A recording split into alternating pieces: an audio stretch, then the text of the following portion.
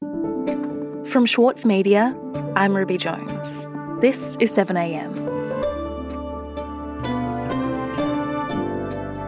This week, the wholesale energy market was suspended. It's the first time the Australian energy market operator has ever had to take that step to keep electricity flowing to homes and to businesses. But this crisis has been decades in the making, caused by a policy vacuum that both sides of politics share responsibility for. So the question now is, how do you fix over a decade of political inaction? Today, columnist for the Saturday paper, Paul Bongiorno, on the suspension of the energy market and the political blame game that's followed. It's Friday, June 17.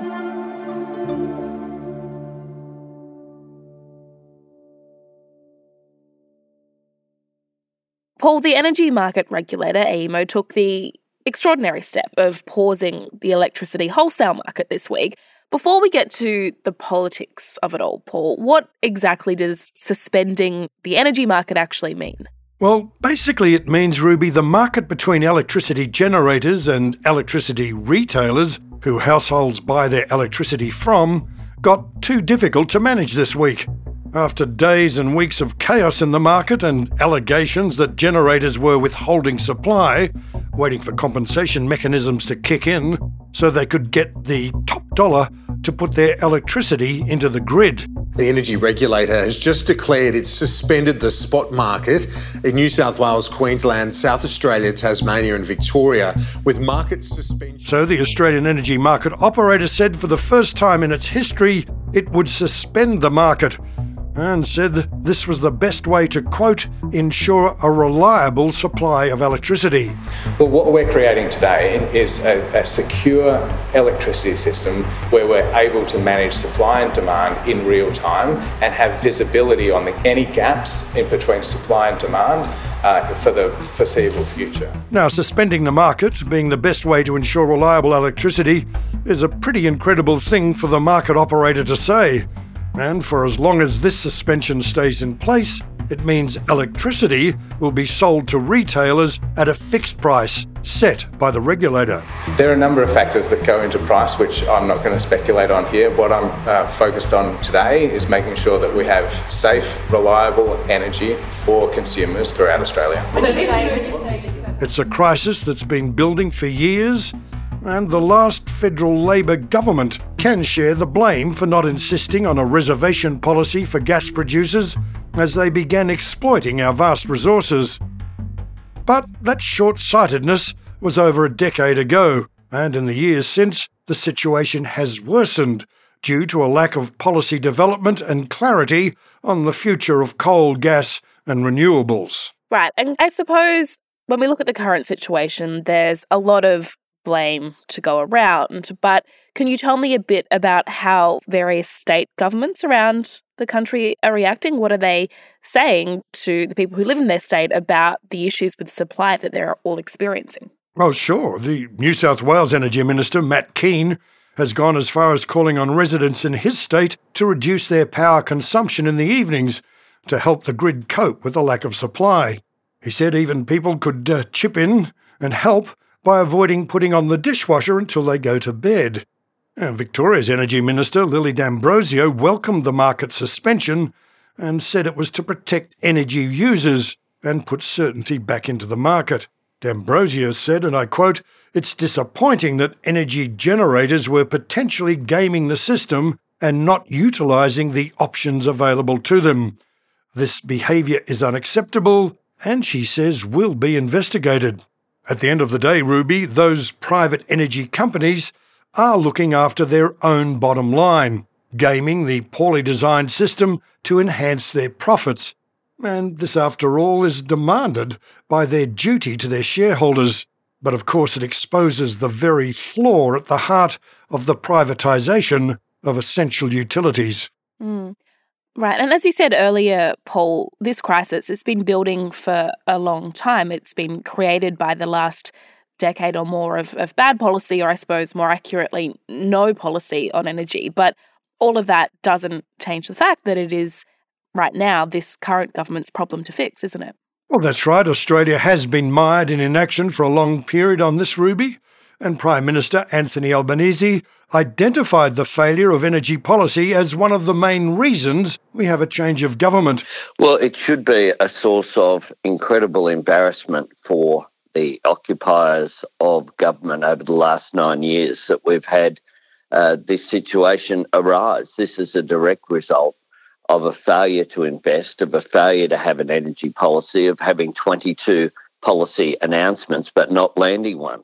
Albanese says the energy emergency is the result of a decade of neglect on energy policy. My government and Chris Bowen as the Minister will act in a considered, sober way to make sure that as we go into the future, anything that can be learnt from what has happened this week will be, but we won't hesitate to take action that's available. And in this case, And the same vested interests that drove the climate wars that held the old coalition government in their thrall, well, they've been just as culpable for the present situation.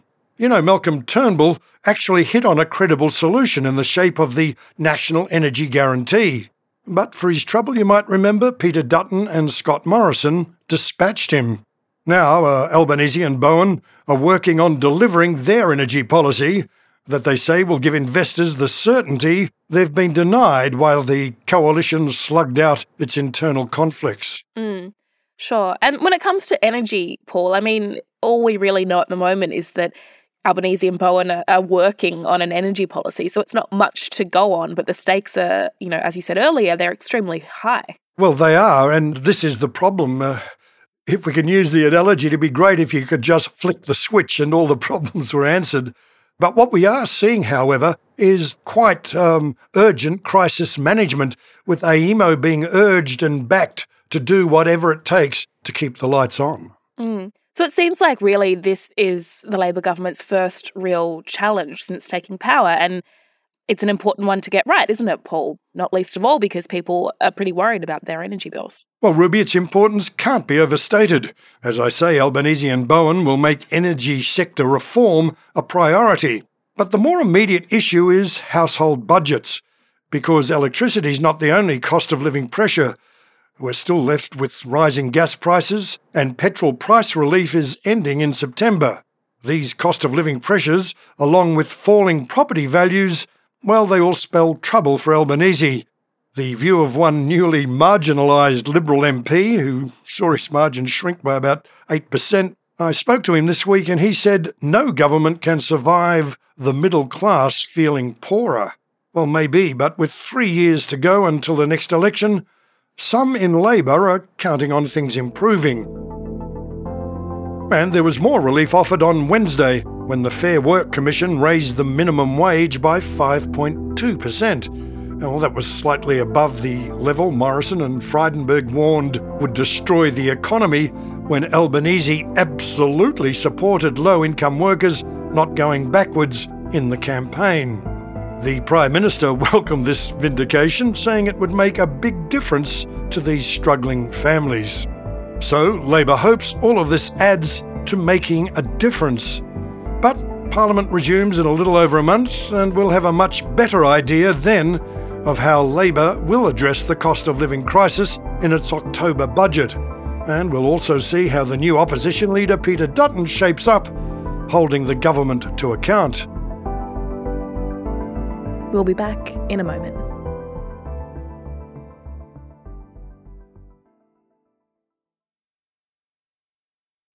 As a 7am listener, you're already familiar with many of the journalists who work for the Saturday paper. For a limited time, subscribe to Australia's leading independent news source, the Saturday paper, and you'll receive the Saturday paper's stainless steel coffee cup, made in collaboration with Fresco, for free. Subscribe from just $2.10 a week. Simply visit thesaturdaypaper.com.au/offer. As a 7am listener, you value the story behind the headlines. That's why you should read Post, a free daily newsletter bringing you the top 5 news stories of the day, summarising each of their key points. Sign up today at thesaturdaypaper.com.au/newsletters. Paul, we've been talking about the week in politics and it's been dominated by the energy debate, but you were just saying that there were some other interesting tests that are on the agenda when Parliament resumes. So what do you think that they will be? Well, an early test for Peter Dutton may have developed this week. On the weekend, he wrote an opinion piece in The Australian revealing a secret plan he had in the dying days of government to fast-track the acquisition of nuclear submarines built in the United States. You know, it's quite the thing to reveal in an article in the press. It was a political attack which he attempted to cloak in his superior national security credentials and his inside knowledge. Dutton claimed the incoming minister, Richard Marles, would have been briefed on this plan by the department. But he said the new minister's early comments on the topic are alarming, a reference to Richard Marles talking of prolonging the Collins-class diesel-electric subs, or building a few more pending the arrival of nuclear boats in 20 years' time. However, the new Defence Minister and Deputy Prime Minister Richard Marles has lashed Dutton over these comments or this piece today in The Australian. In a statement, he says, "This outburst today from someone so recently in the chair is damaging to Australia's national interest. The comments are loose and undermine the AUKUS agreement. All options remain on the table." But some from the security establishment were appalled. Dennis Richardson is a former Director General of ASIO, Secretary of DFAT and Secretary of Defence. And he's our guest this morning. Dennis Richardson, welcome to the program. Hi there, PK, thanks. Dennis Richardson called out Dutton's use of classified insider knowledge when he went on RN Breakfast. There were aspects of what Mr Dutton wrote in The Australian which had previously been classified. So I suppose it's a matter for the government and Mr Dutton to sort that out. When he says sort it out, Paul, what does that mean? Can the new government really do anything to stop the opposition leader from using his knowledge of these kinds of classified deals to his advantage? Well, Ruby, already it's earning Dutton condemnation. Labor insiders would be very surprised if the matter is allowed to slide when Parliament resumes. Questions will be asked, and the new opposition leader could be in for a bumpy start. At the very least, Dutton's credibility as a responsible Australian statesman is on the line. Using classified information to score political points, especially in this area of security, surely crosses the line. Well, it was just more blustering from Dutton, isn't it? I mean, he's a belligerent blusterer who wrecked a submarine contract, he and Morrison. Former Prime Minister Malcolm Turnbull was scathing. He describes Dutton's outburst as the same belligerent bluster that destroyed a submarine contract. He's referring there to the shambolic way the French submarine deal was ditched. And we're now in a position where we don't have any submarine program at all. Between Morrison and Dutton, they did enormous damage to Australia's national security. Shameful, actually. Okay, and while we're on defence and foreign affairs, Paul, we've seen this big diplomatic push in the last few weeks. We've had Labor ministers meeting with their Pacific partners and Indonesia and even renewing meetings with China after that freeze on meetings between Chinese and Australian officials that went on for a few years. So what do we know about whether any of these efforts are actually working? Well, Dennis Richardson, who's one of our most senior former bureaucrats, is full of praise for the way the new government leadership has set out to repair crucial relationships in the South Pacific with China and with Australia's Quad partners, the USA, Japan, India and Indonesia. I think the Prime Minister, the Foreign Minister and Defence Minister have managed it superbly well. Having said that, the easiest part of any government is at the beginning. He says they have the advantage of being new and without the baggage and barnacles of the past 10 years, or indeed senior ministers always talking up conflict with China. This former senior bureaucrat, though, stresses it will get harder from here. And Paul, it's been almost exactly a month now since the election. Do you get the sense that the reality of being in government has now fully sunk in for Labor because they're faced with these big problems with fixing the China relationship, with fixing the energy market? And, you know, right now the outcomes of either of those are still a little unclear. Well, there's certainly, as you've just outlined, been no honeymoon from their part. But I think there is the benefit that most of these senior ministers have already been in government, so there's a certain equilibrium, if you like, in facing up to all of this. And Albanese has been very keen in his interviews and public statements since winning power of emphasising that there's no panic here, there's no rush, that they will be taking things as calmly and as they come based on the best advice. And so far, according to early opinion polling, the Australian nation is impressed. Paul, thank you so much for your time. Thank you, Ruby. Bye.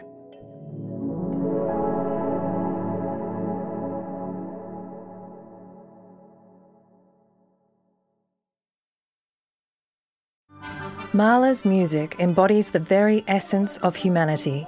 Experience his epic Song of the Earth with the Australian Chamber Orchestra, Richard Tognetti, and internationally acclaimed opera stars Stuart Skelton and Catherine Carby.